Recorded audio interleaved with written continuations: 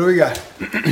Levi said the first snaps of game number one are kind of nerve-wracking for him, and then things kind of tend to settle down. How about for you as a coach when you're out there for the first time this year? Yeah, I don't know. It's not necessarily the first time. I think the games are much harder on the coaches and players. I mean, we all know that. Why is that?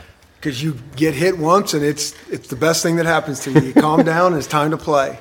I think the players settle down real fast. I think there's some pretty good jitters before the game, but within the first series or so, I think guys settle down and their anxiety level goes down. Now that doesn't mean it's all clean and pretty, but I do think that they calm down rather quickly. What's your state of mind like on a Friday night before the opener? I'm usually good. I mean, all mine are the same.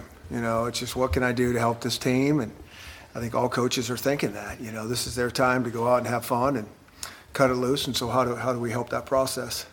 What has Asa Turner done in camp to work his way into the two deeps? Yeah, I think all those guys have done a really nice job of picking up the system first and foremost, and they'll continue to get that ingrained in their DNA so they can just play faster. But he's a really good athlete, tall and rangy, and he's one of those guys who was not here early, and so and there's not a ton of learning going on in the summer even. It's just really school and a little bit of lifting and running, and so for him to come in 20-some days and really get this into his bloodstream is good, and it's only going to continue to improve. At what point did you kind of feel like Cam Williams could potentially be a starter as a freshman in that secondary? Well, I don't know about that when that time comes. We felt good about him from the very start, and really it wasn't necessarily on defense, in my opinion, where I said this guy's going to get some things figured out. It's his attention to detail on special teams that really kind of grabbed my attention, because that's a hard thing for a new guy. They got so much on their plate. They came here to play offense or defense, and now we're throwing the special team thing. So it takes them a while to figure out the importance that we put on it, and he got that right away. So I kind of knew this guy's going to be dialed in rather quickly. What do you remember from the last time Eastern came here? That was your second game. Here we go. 3 minutes till we go completely negative. You won the game. You did win the game. Does it matter how you win the game? According to you guys, yes. Are you kidding me? You scored 59 points, for God's sakes. What's there to whine about? Yeah, exactly. What I remember is that shootout. I think it was 21-0 in the first quarter. We were up. The next thing you know, I think it was in the third quarter early on. We're behind like 33-34, something like that. Then 2 minutes in the third quarter, we're down 40-something to 40-something. Then we had to kill the clock. So I just remember that we had some, really good players on defense. And, what they did was spectacular. I mean, they made plays. Some of the stuff was self-inflicted wounds by our part, but a lot of it was like they made plays.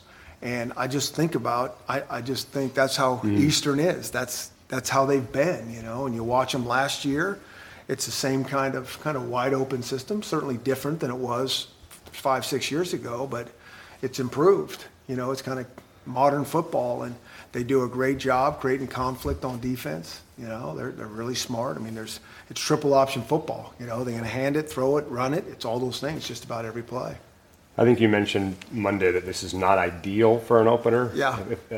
What is an ideal opener that's in your mind? Maybe it's another scrimmage with ourselves. I don't know. I just think this is a really good program. I really do, and I know the problems that they can cause, and I think their schemes are good, and those guys do a great job of playing fast and free. You can feel that, you can see that, and I think the history of their program, the standards that they have over there are really impressive. What is the added element of it being an in-state rivalry where a lot of these players know each other and play against each other, and those guys have kind of like a chip on their shoulder to show y'all up? There is no doubt about that. I mean, there's no question about that. I mean, that's the other factor. I mean, we know most of all those guys over there because we looked, we know them. We watched them play in high school. They are good players. And I think that's why, Eastern's always done so well. We know the players they're getting. It's a lot of the guys. And then there is a chip on their shoulder. There's no question about it, to come over here and play us. And so we realize all those things. And every team's got their own motivations. It's just, we just got to make sure that we have our game in line. After opening up on the road the past 2 seasons and far pretty much across the country both those times, does it change the week 1 preparation, just being able to stay at home, especially maybe for those guys playing their first games? Yeah, not so much. You kind of line that out in advance, and so if you have to leave a day early or something, you just adjust your schedule, within the month. So it doesn't really change. What does change is being at home, and I can't. It's such an awesome place, right? I mean, I hope every Husky fan is feeling this 12 o'clock game. Students aren't here yet, so we need every Husky available to come help this thing out. I think it's going to be interesting and exciting to watch all these new faces. And so, yes, I am calling all Huskies. Let's show up on Saturday at 12. How do you convince the students that aren't even here yet on campus to make a trip here a couple weeks before school starts? Yeah, I think that's a hard convince. Sometimes they just don't have the means to get here. Yeah. They're going to be able to. So that's why I'm saying, all the fans, if you're kind of a Husky fan, come show up and see this. Tell you gotta carry the flag till the students get here. Mm-hmm. But it's gonna be a beautiful day. Introducing the Two-Way V4, where groundbreaking fuel cell technology meets fresh foam cushioning for the ultimate performance. With fuel cell, each step feels explosive, delivering unparalleled energy return. Paired with fresh foam, experience maximum comfort throughout the game. Its lightweight textile upper offers support and breathability without sacrificing agility. Whether you're hitting the clutch shot or locking down the opposition, the Two-Way V4 gives you the tools to play at a high level. Learn more and purchase the Two-Way for yourself at newbalance.com. Did things change at all as far as the atmosphere at quarterback this week with Haener not being there? That's a hard question for me to answer. I think we got settled into game week. Mm-hmm. I think it was very good. I think we had a positive week, not only at the quarterback position, but at all positions. And, I think everybody's the same. Everybody just really wants to go play, and it seemed really good. What was Jacob Sermon's week like, all of a sudden kind of getting bumped up to? I think really good in his opinion, a lot more reps. And that's why he came here. And so he's getting more reps and more dialed in, and he understands the situation. And so that's, it's a positive for him.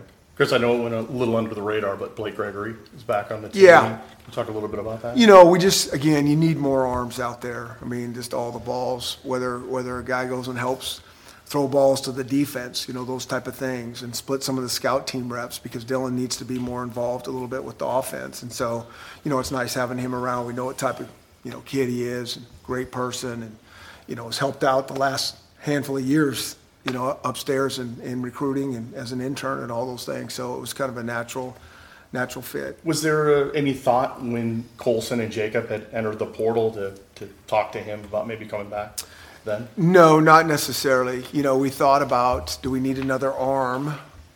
But you look at it, we really don't.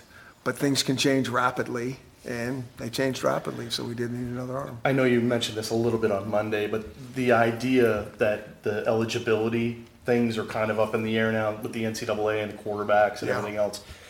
Does it really change and alter your philosophy specifically with quarterbacks when you look at recruiting down the road now? Like I said before, I think that, it's kind of gone back and forth in the NCAA. It looked like there was guys transferring, getting eligible right away, and now it looks like it's kind of slid back to where it was before. If there's like an extreme hardship, everybody gets that. But I think that's good. It kind of calms the waters. Like, at least you know what's going on there a little bit.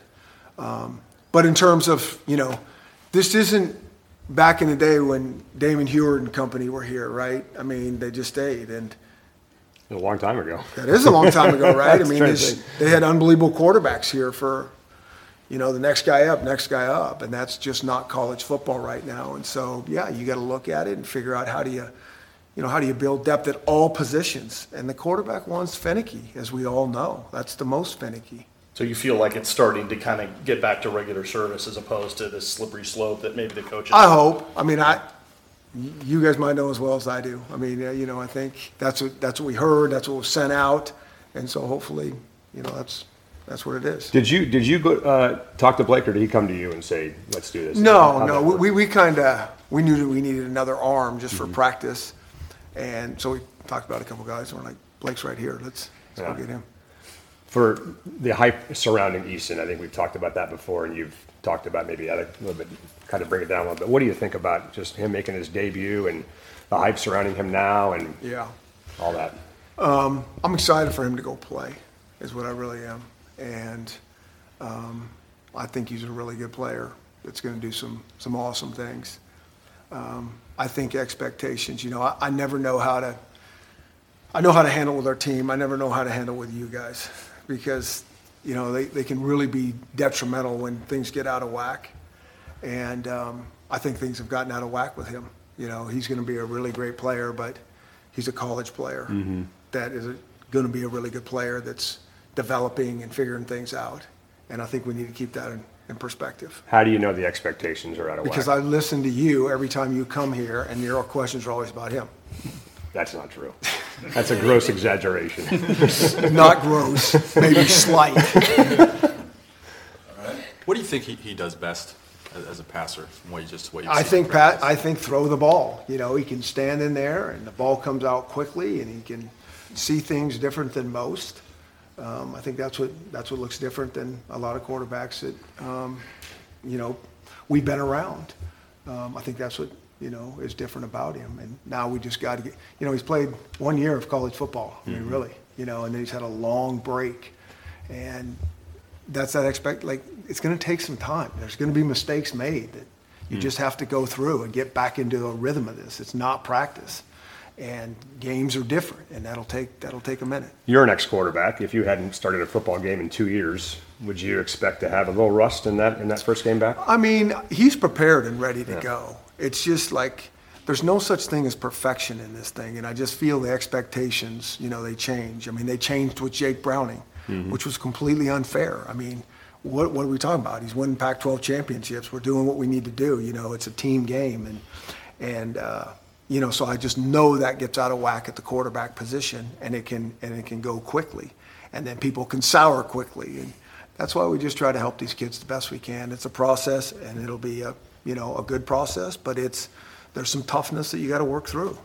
He seems like a pretty even keel guy. Do you think he has the right attitude, the right mentality about all that stuff? I do, but I go back to Jake Browning. That was about as even keel, as tough as you can get.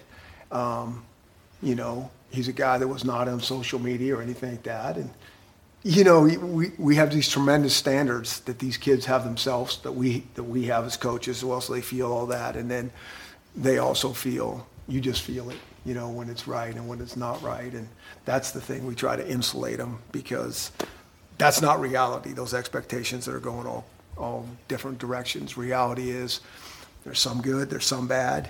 At the end of the day, we look back, and as long as we're improving and being a great team member and, getting close to maybe the potential that the man above gave us, that's what this thing's all about.